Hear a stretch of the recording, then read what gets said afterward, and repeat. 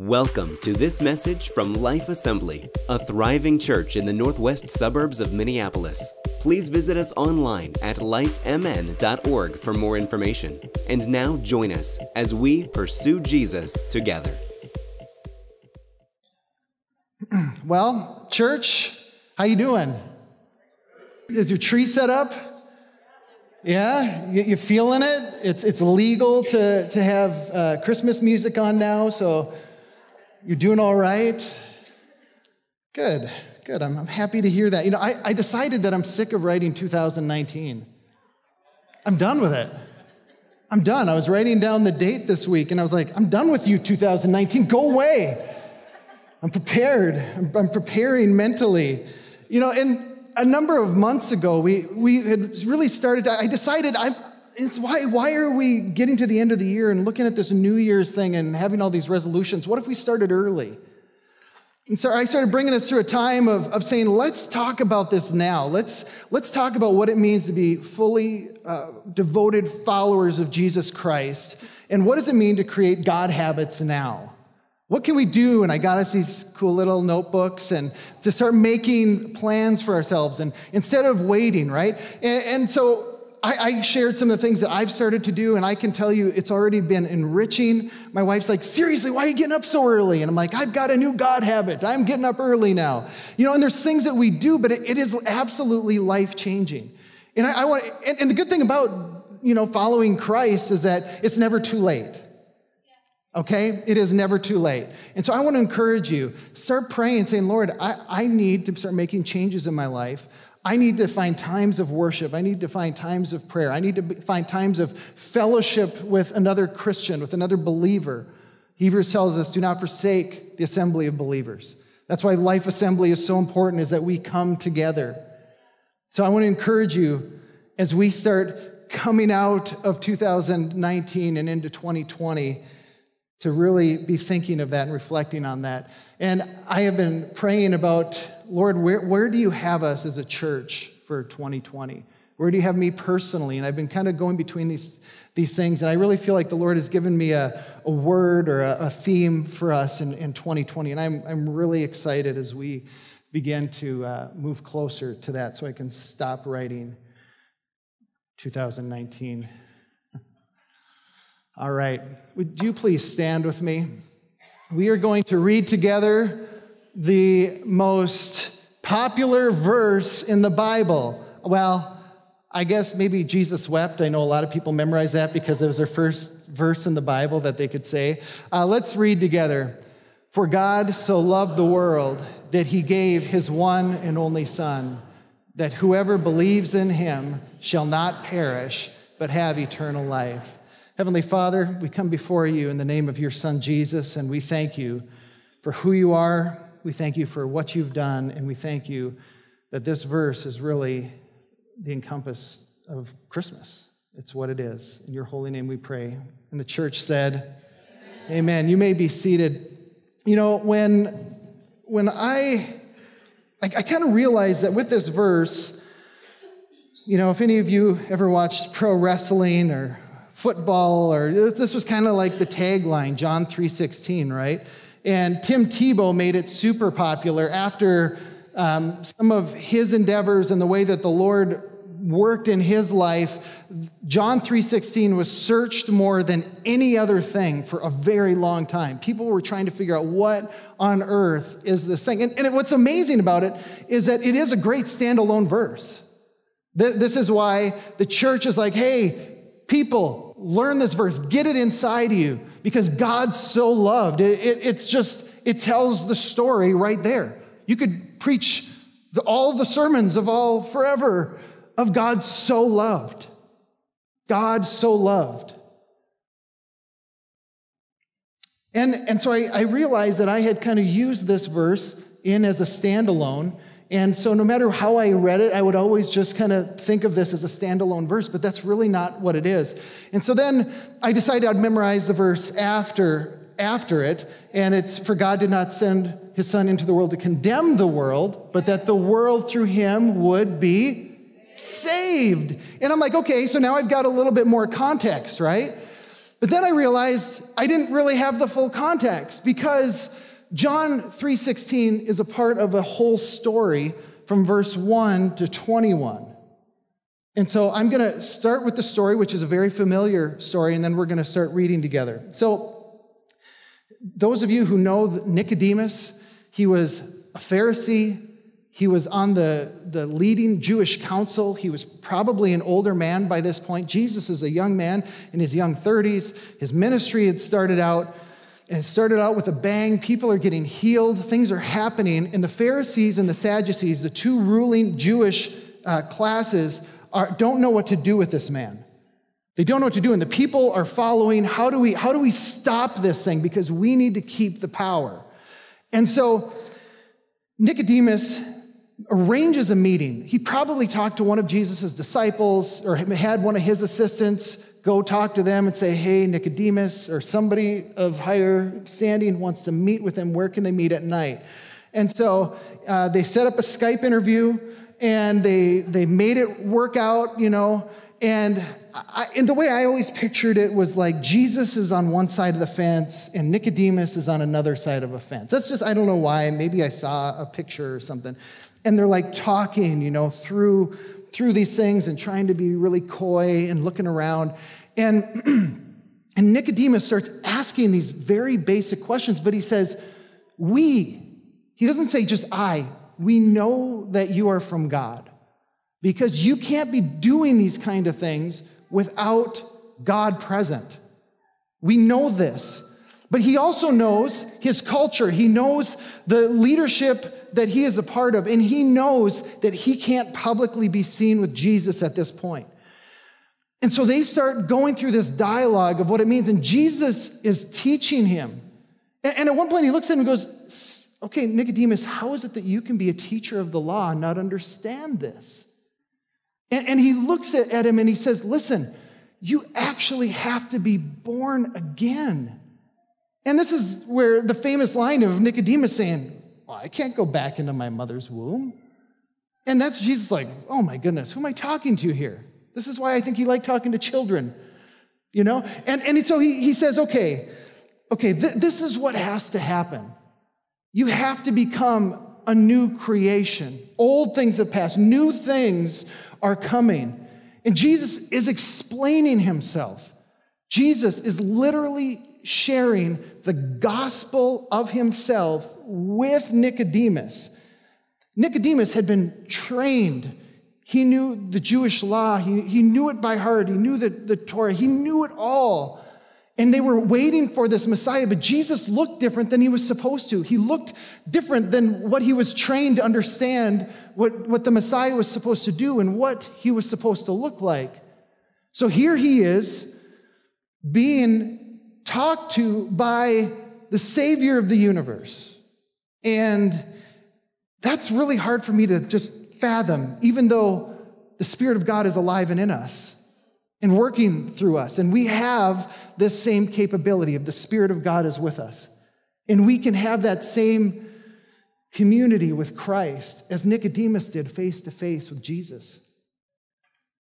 But just think about it. You're having this face to face with Jesus, and he's talking to you and he's training you. And in this dialogue, it still continues. It doesn't say at any point that their conversation had ended until you get to verse 21. It says, and then they moved on. Okay, so now with that context, with that understanding of Jesus and Nicodemus having this dialogue, Jesus says to him, for God so loved the world that he gave his one and only Son, that whoever believes in him shall not perish, but have eternal life. For God did not send his Son into the world to condemn the world, but to save the world through him. Whoever believes in him is not condemned, but whoever does not believe stands condemned already because they have not believed in the name of God's one and only Son. Verse 19, this is the verdict, that light has come into the world, but people loved darkness instead of light because of their deeds were evil. Everyone who does evil hates the light and will not come into the light for the fear that their deeds will be light. or be exposed. But whoever lives by the truth comes into the light, so that it may be seen plainly that what they have done has been done in the sight of God. And that is the word of the Lord. When I began to memorize verse 17, I realized that I had a problem with it. Because maybe if you were raised in the church, I don't know exactly your background. If it's familiar with mine, there was a lot of shame. There was a lot of guilt. I used to joke that I asked Jesus into my heart more than any person. I got saved more than any person alive, and you can't prove otherwise. Because I was certain that any mistake that I made, one cuss word, one bad thought, that's it. Jesus comes, I'm toast. I'm toast. And I remember coming back to my mom in my later years saying, Mom, where was the grace of God? What happened? What happened to mercy? I don't even remember ever being taught these things. I was only taught about God's judgment. And through this dialogue, the conversation turned to, well, I'd rather kind of that you were afraid, right? And so I think that we've tried to bring fear to people, to fear them into heaven. I don't know if that really works, friends. That doesn't really work for a long-time relationship with anybody. That's abusive. And so there is this point when we need to understand the grace and mercy of God has come.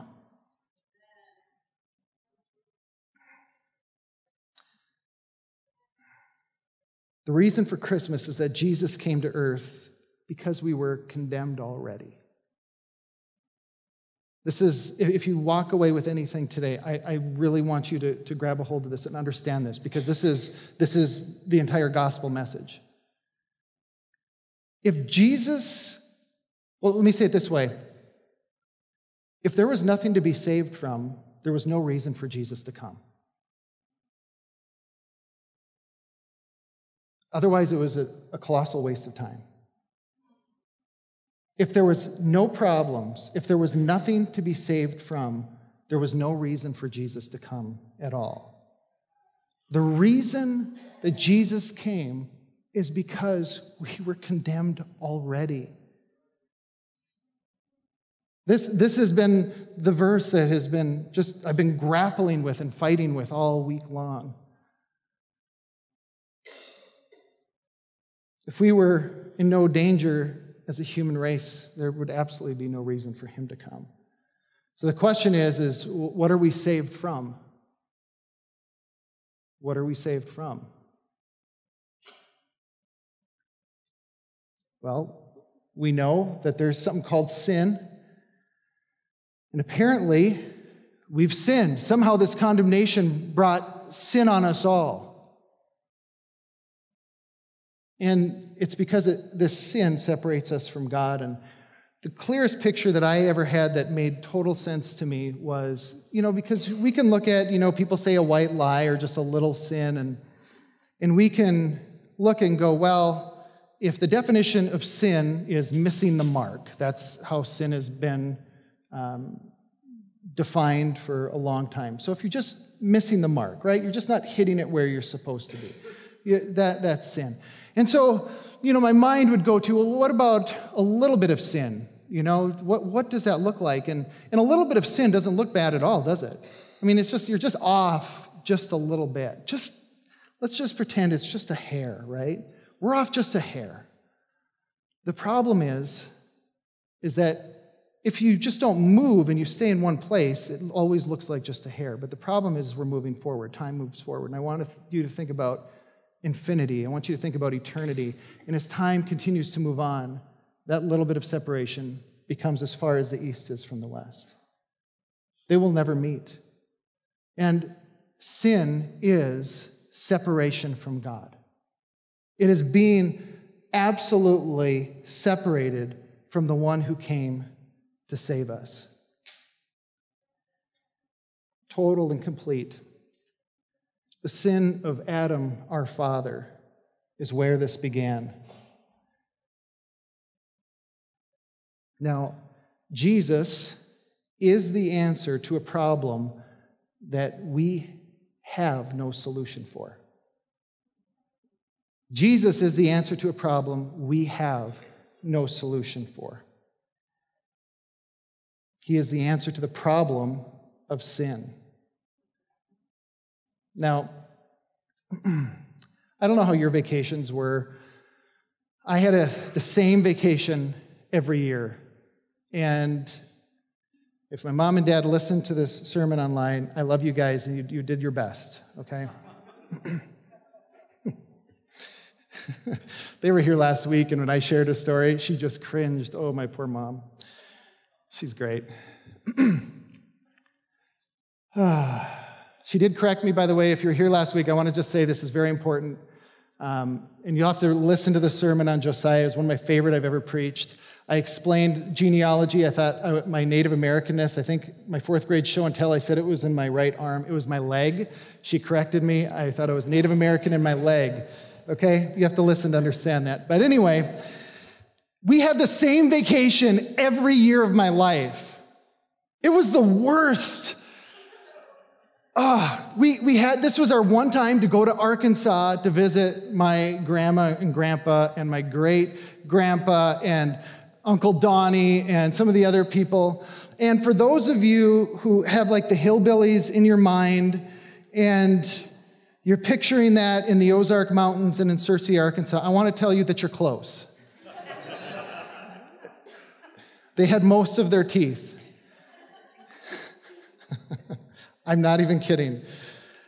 And I love them. They're great. They're great. But here in the middle of summer, a North Dakotan on the Canadian border is forced to go in the middle of summer to Arkansas. And worse than that, I was raised in a church that told you that God would send you to where you didn't want to go. And so then I used to say to God, send me to Arkansas, thinking I was tricking God. And it haunts me to this day because I'm like, what if you just, Lord.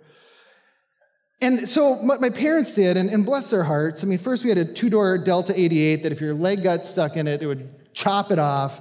And we would like make forts in the back seat. You didn't have to have seatbelts back in that time. It was crazy times. How many of you remember this?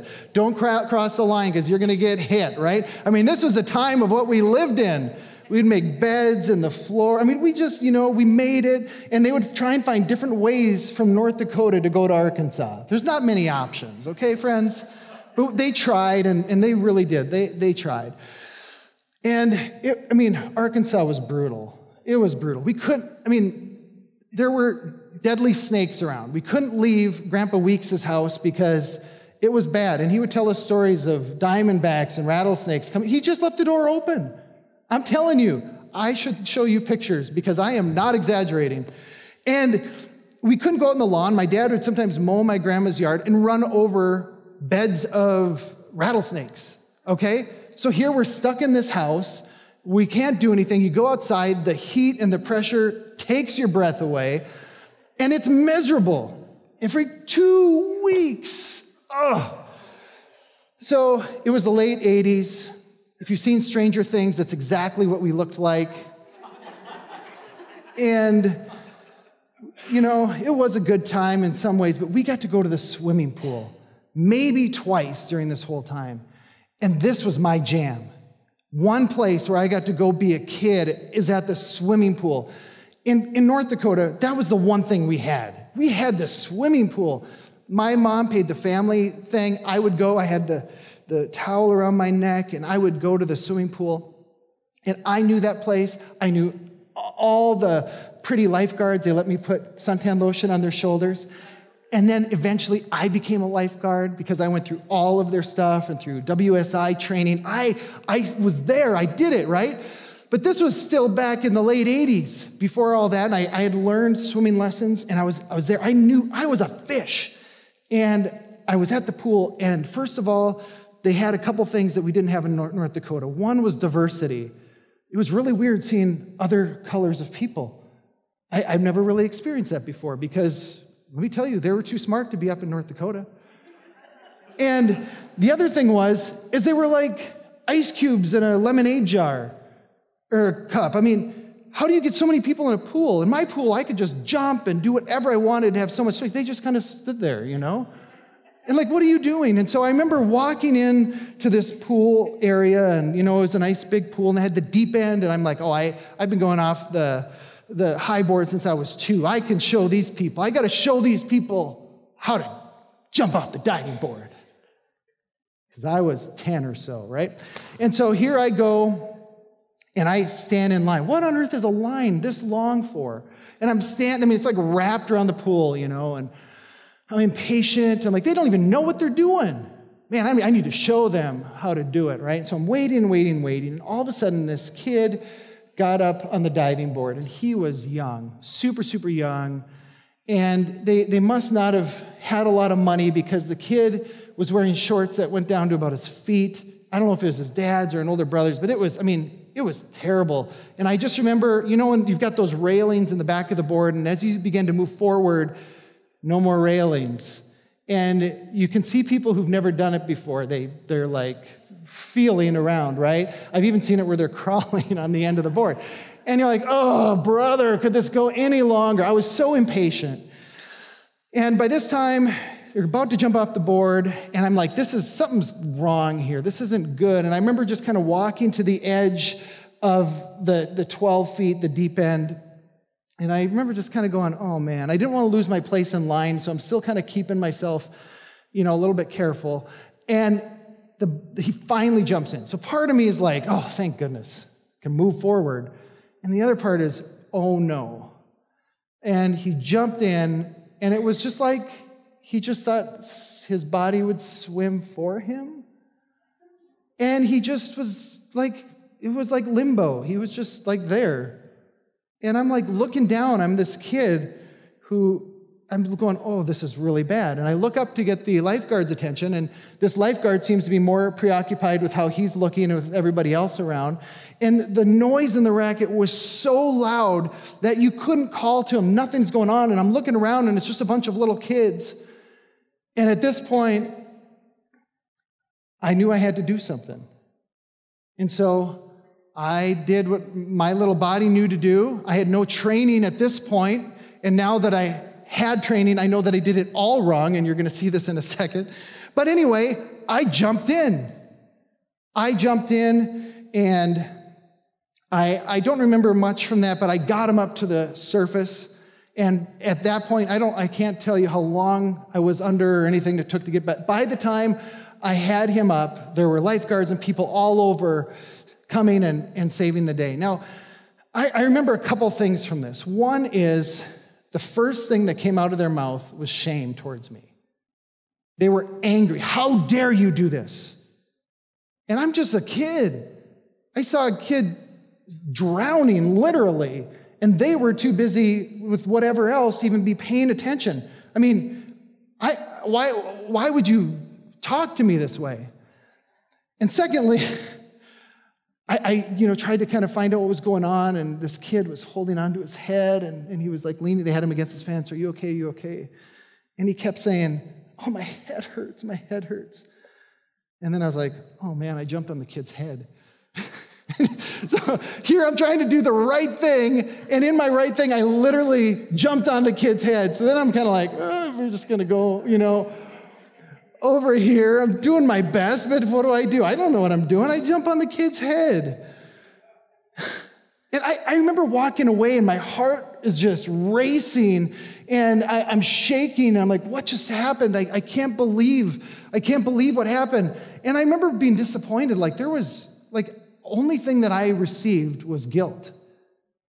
I tried to do the right thing, and that's the only thing that I felt after that. Karl Barth shares a story, and at this time it was a fairly well-known story. It's a legend of the rider who crossed the frozen lake of Constance by night without knowing it. And this rider it was dark, and he was going, and the snow just seemingly hadn't changed, and he rode, and he got to the other side, and he realized by somebody telling him, you just crossed that lake by horse. And this is not a lake like Minnesota that freezes through and we drive our big trucks and we gather in big circles. This wasn't like that. And at that moment, what he just turned white. He just all of a sudden realized that he was literally in death's hold the entire time, and he didn't even know it. He said, "Where have I been? Over an abyss in mortal danger. What did I do? The most foolish thing I have ever attempted. What happened? I was doomed and miraculously escaped, and now I am safe." While the rider was crossing the lake, he had no idea that his fate could come at any step. But he went on riding like he was crossing dry land because he knew no different. But he only knew once somebody had told him. And friends, we have all crossed Lake Constance.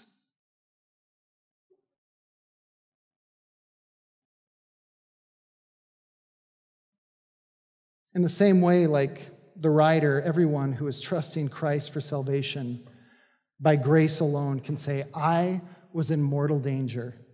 I was doomed, but through the cross of Christ, I miraculously escaped, and now I am safe." We have been drowning in our own sin, and God doesn't jump on our heads, thank goodness, but He is pulling us above water. It was not condemnation, but salvation that Jesus brought. When I think of the rest of this part where Jesus was talking and explaining to Nicodemus, he's talking about this light that comes into the world. And this is a time and a season of lights, right? We got some Christmas lights out front, which is fun. And when you come, especially this time of year, and you see, and finally our corners lighting up a little bit. And it's just fun to see light in the darkness. And like the scripture says, is that the darkness doesn't understand it, but it has to move out of its way. And as I was reading this, I was thinking of my trusty flashlight. My dad buys me stuff like this because he wants us to be safe. I don't know. But it's so fun, and that's really why he buys it. And I think he does it because he wants one for himself, so he buys one for himself and then all the kids. Pretty sure. Because that's, anyone else? No? Just me? Okay. And this LED light is so stinking cool so I don't know about you, but I love to stand on the back of my deck, and I like to look for eyes. So at our last home, I saw a ton of raccoons. Like the raccoons, they would just, and so I would, it's wide, and then I can zoom it up. And so like here, you could see it. I know it's a lot of light in here, but you could see that? And then when this thing is fully charged, this thing can go 500 yards, and it can zoom out. And so I would be looking at raccoon eyes, and I'd be counting all the raccoons up there. Now in this place, I don't have raccoons, which is really weird, but I have deer, and I have a muskrat that bothers me, and I've got these stray cats and coyotes that come through. And so I will go out on my deck, and I shut all the lights off, and I sit there, and I just scan the back. I scan the back. And then Jane is in the house. I'm thinking, I wonder what she's thinking. I'm a dork. And that's the picture that I got of what light is. Light reveals. Light exposes. And the light coming into the world exposes that we were condemned already. And so the problem that I had is I was raised with the idea that it's all about what we're doing wrong and we need to fix these things. And I just think that the message just was miscommunicated. That we were condemned, we were living away. The light came in and started to expose the way that our nature wanted to go. And God was revealing what it looks like to follow Him. Does that make sense? And then we get to this last verse. But whoever lives by the truth comes into the light, so that it may be seen plainly that what they have done, now get this is the hard part, friends, that what they have done has been done in the sight of God. When we step into the light, we are being exposed.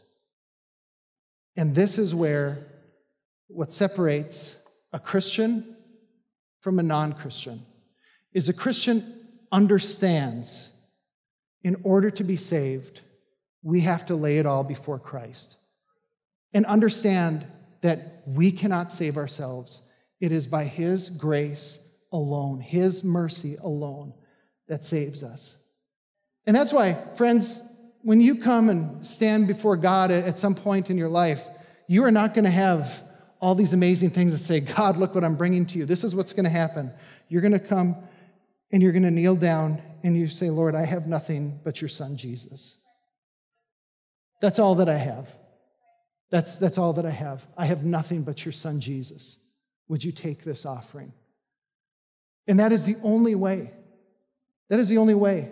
Now, we do good things. We do good works like James talks about because of our faith in Christ. It just is a natural product. It's fruit. That just happens. But that's not what gets you into heaven. It is walking into the light. And I kind of have just kind of 4 progressions. One is understanding. First, you need to understand what Jesus did for you. You have to actually understand it. Secondly, you have to believe it. We just read about it. It's repeated over and over again. You have to believe that Jesus came into this earth, Christmas. He lived a sinless life. He died as the perfect sacrifice for our sins, and he was raised again. And he's sitting at the right hand of the Father. But you know what? You can believe and not accept. Scripture tells us that even the demons believe and shudder. You have to get to the point of acceptance. You have to get to the point of saying, okay, God, I'm stepping back or stepping past belief and I am accepting you for my Lord and for my Savior. And then once you get to acceptance, comes discipleship, comes following him, doing it now. What does it even mean to be a Christian? And that's what we're doing together as a church. And sometimes we aren't perfect, and sometimes we need to ask for forgiveness, and sometimes we sin, and sometimes we're dumb. Can I say dumb? Sorry if you're teaching your kids not to say that. Sometimes we say foolish things. And we need to repent, and we walk out what it means to be a follower of Jesus Christ. Together. This is us as a church. This is what we do. Light came into the world to expose and reveal.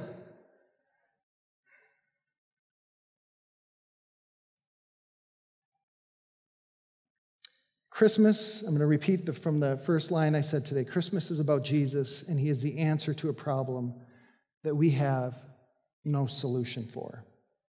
If you have been drowning, if you have realized that you have crossed Lake Constance and you are turning around maybe for the first time in your life and realizing where you've been, maybe, just maybe, you are recognizing Christmas for what it is, the love of God.